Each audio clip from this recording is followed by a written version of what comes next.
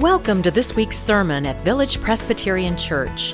At Village, we seek to be shaped by the life of Christ, to practice authentic friendship, and serve the world. You're invited to join us at either our Mission Campus or our Antioch campus. For now, we hope you hear a word for your own life in this sermon.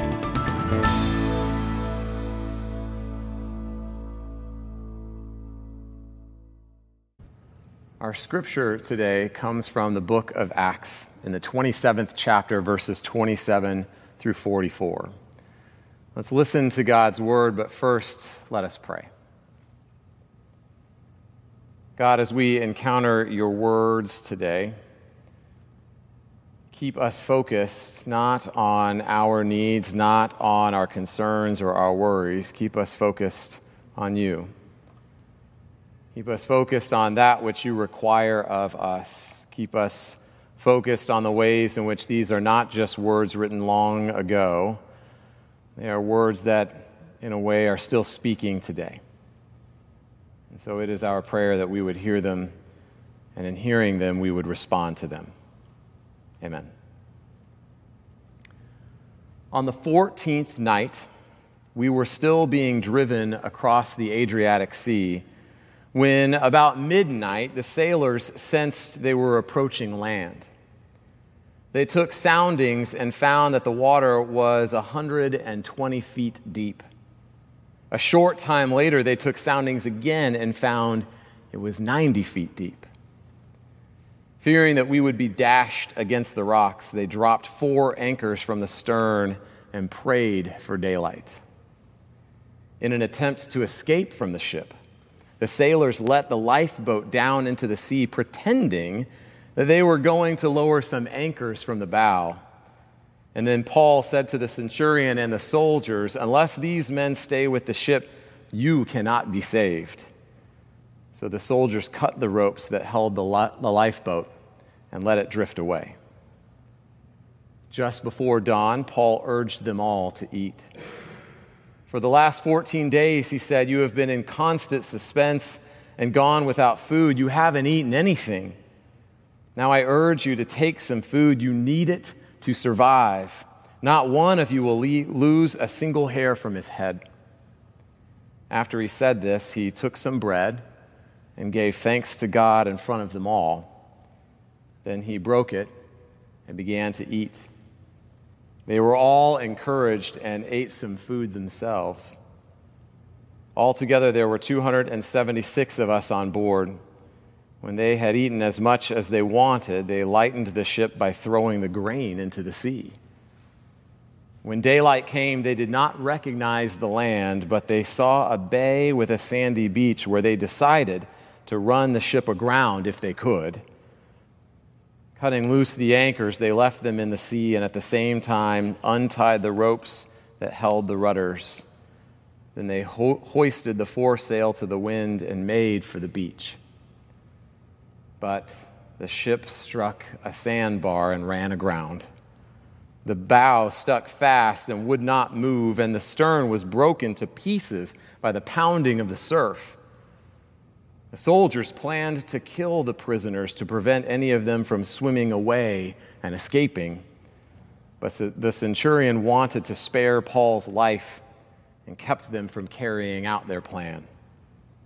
He ordered those who could swim to jump overboard first and get to land, and the rest were to get there on planks or on other pieces of the ship.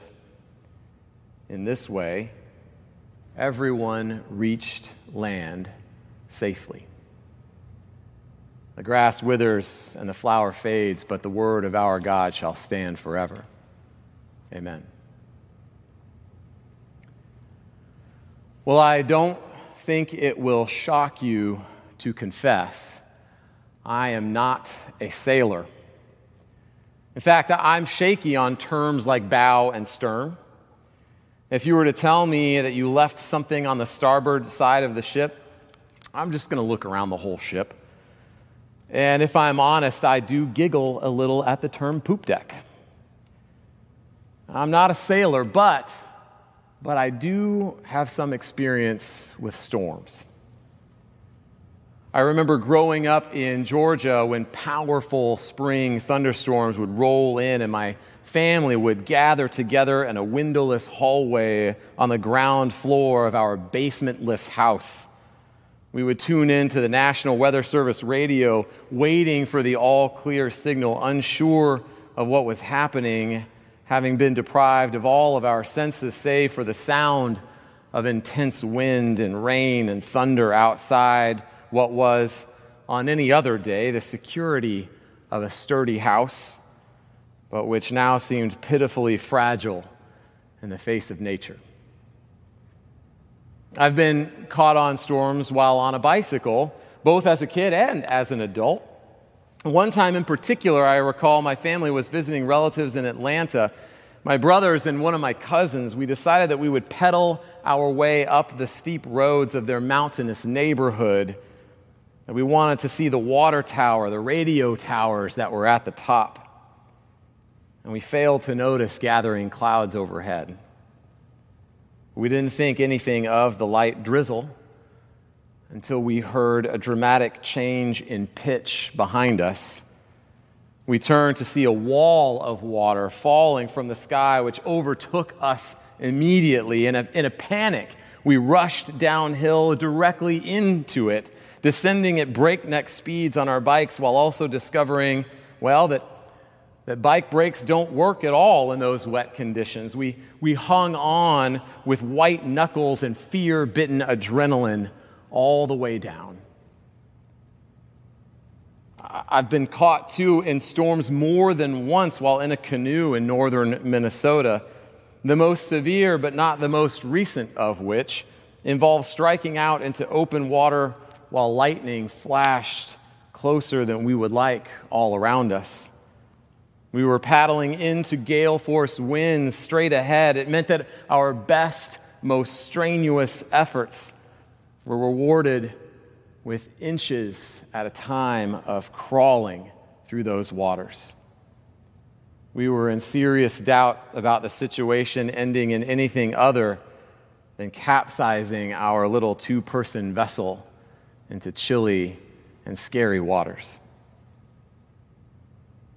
There are, of course, storms that aren't storms of rain and thunder.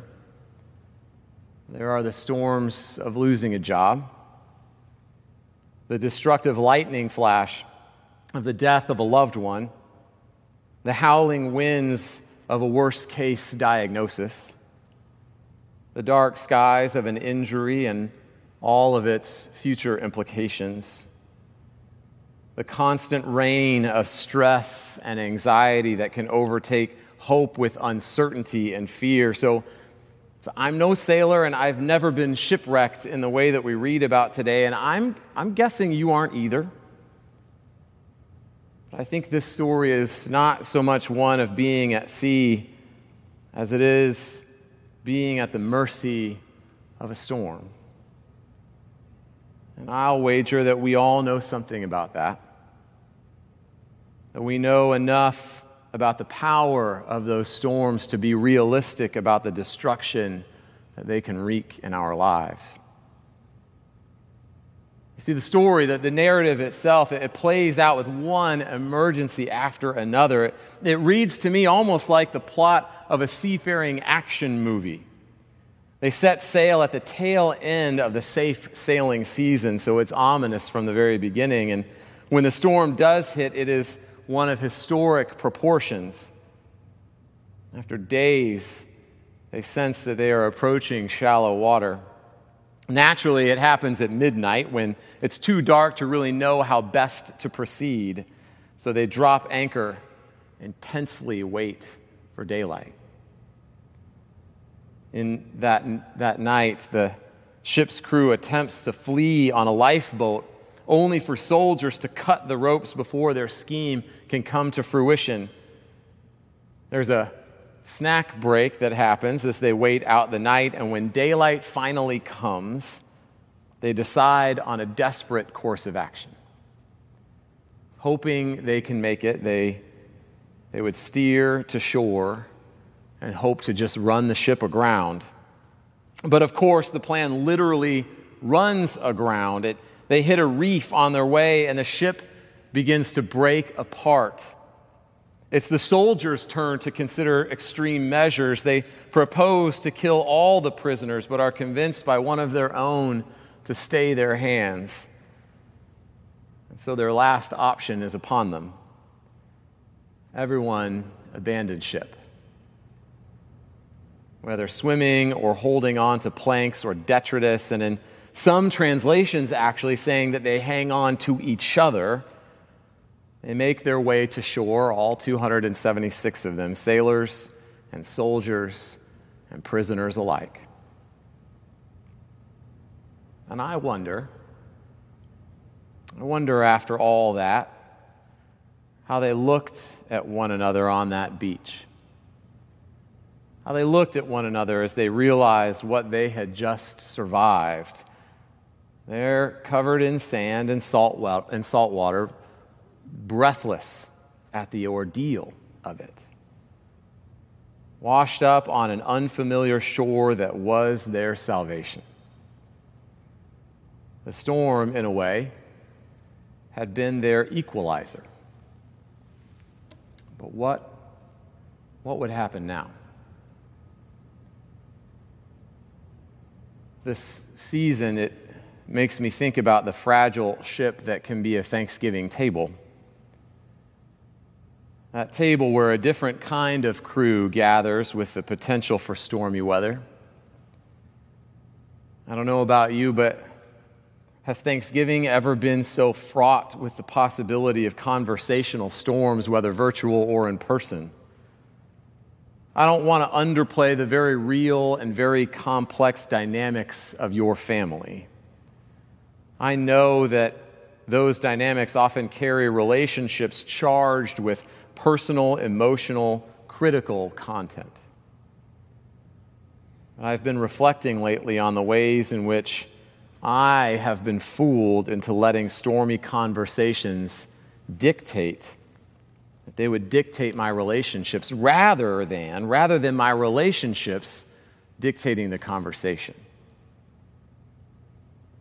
Maybe more hopefully, that I would aspire to integrate the love we are shown in Christ and the love that my proclaimed relationship with Christ to dictate both my relationships and the tenor of those conversations.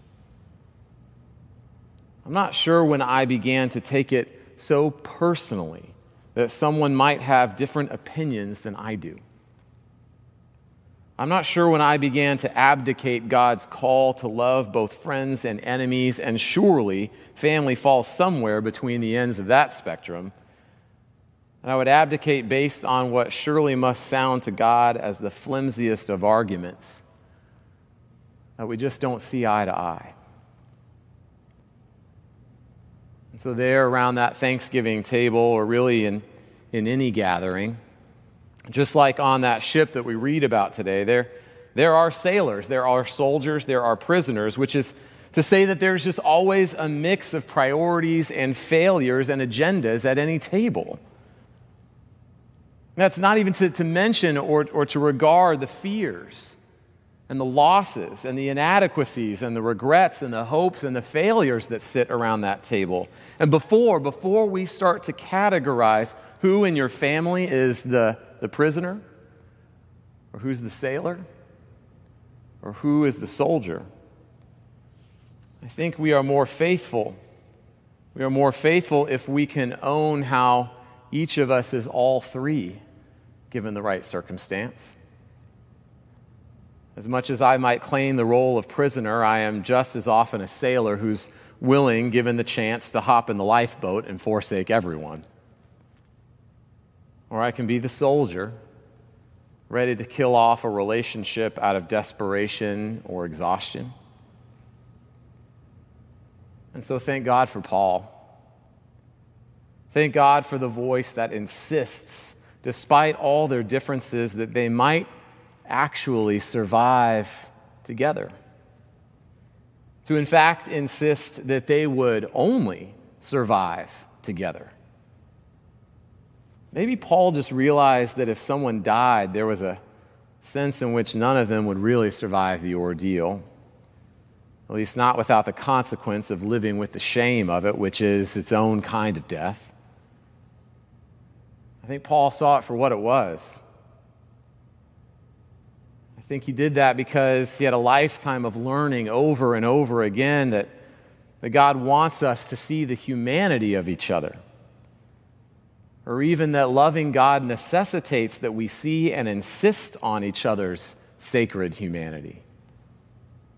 It's that we need to question the impulse to judge others, or that we just need to stop assuming that we know someone's history, that we know their plans and their pains, their regrets and their joys and their challenges, when we can instead just ask them to share it with us. Maybe you noticed earlier I kind of breezed past that snack break on the ship. It's that part where Paul all but forces everyone to stop and eat, sounding almost like their mother. Paul said this, and he took some bread and he gave thanks to God in front of them all, and then he broke it and began to eat, and they were all encouraged and ate some food for themselves. I'll admit it isn't explicitly communion, but what meal, when shared together in the face of an uncertain future, isn't communion? And what future is ever really all that certain to begin with? Theologian Will Willimon writes that communion is food of confidence shared in the middle of a storm. Sailors and soldiers and prisoners alike, they shared that meal, they shared that communion together, and they all took encouragement. Now, I don't want to pretend that all their differences just evaporated or dropped away, but that shared meal might have reminded them of their shared fate. That while their differences remained real, and that while our differences remain real, the seeming import of those differences, which made them and us, in some respects, adversarial, they tended to fade away when we can understand someone to be a fellow traveler with us, that they are subject to the same storms that life brings, or maybe as someone that has borne the brunt of storms that I have not. More than that, rather than seeing each other as adversaries, we might see that the real adversary is the storm. Or the real adversary is just the fragility of the ship. That in our own inability to see another's life as being as valuable as our own, we try to save ourselves. And so we try to lower our own lifeboat, thinking somehow that we're going to be safer in those stormy waters in that little boat by ourselves, rather than on the ship with people who just are different than we are. We fail to see that the real goal is and always has been that we would make it to land together rather than as just the lone survivor. Abraham Lincoln is known to have said, "I don't like that man. I must get to know him better." I like the implication that the work to be done is mine and not theirs. That reconciliation begins with and relies upon relationship building. And that the world could use more of that the world could use more people willing to insist that we will all survive together. Author Michael Chabon writes, "The true scarcity we face is of practicing adults, of people who know how marginal, how fragile, how finite their lives and their stories and their ambitions really are, but who find value in that knowledge, even as a sense of strange comfort because they know their condition is universal and shared." I wonder if that's what happened as they ate, listening to that storm rage on that ship. Did they realize how marginal, how fragile, how finite, and how shared their lives were? The sailors, they were tempted to save themselves on the lifeboat. The soldiers were tempted to kill the prisoners. No doubt the prisoners were tempted perhaps to take over the ship or escape. What stopped them? What stopped them from seizing those temptations? Wisdom? Perspective? Maybe?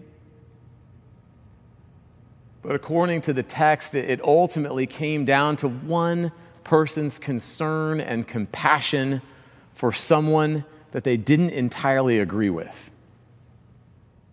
Paul saw that the sailors would be doomed in that raft. And one soldier's interest for Paul made him argue for the lives of all the prisoners. And so I don't know ultimately what your life looks like. I don't know what your Thanksgiving is going to look like. For many of us, I'm sure that the celebrations will be smaller than usual. But the temptation within our splintered society, vying for survival at the expense of others, that still looms in a way that feels more real or more consequential this year. For them, when daylight broke,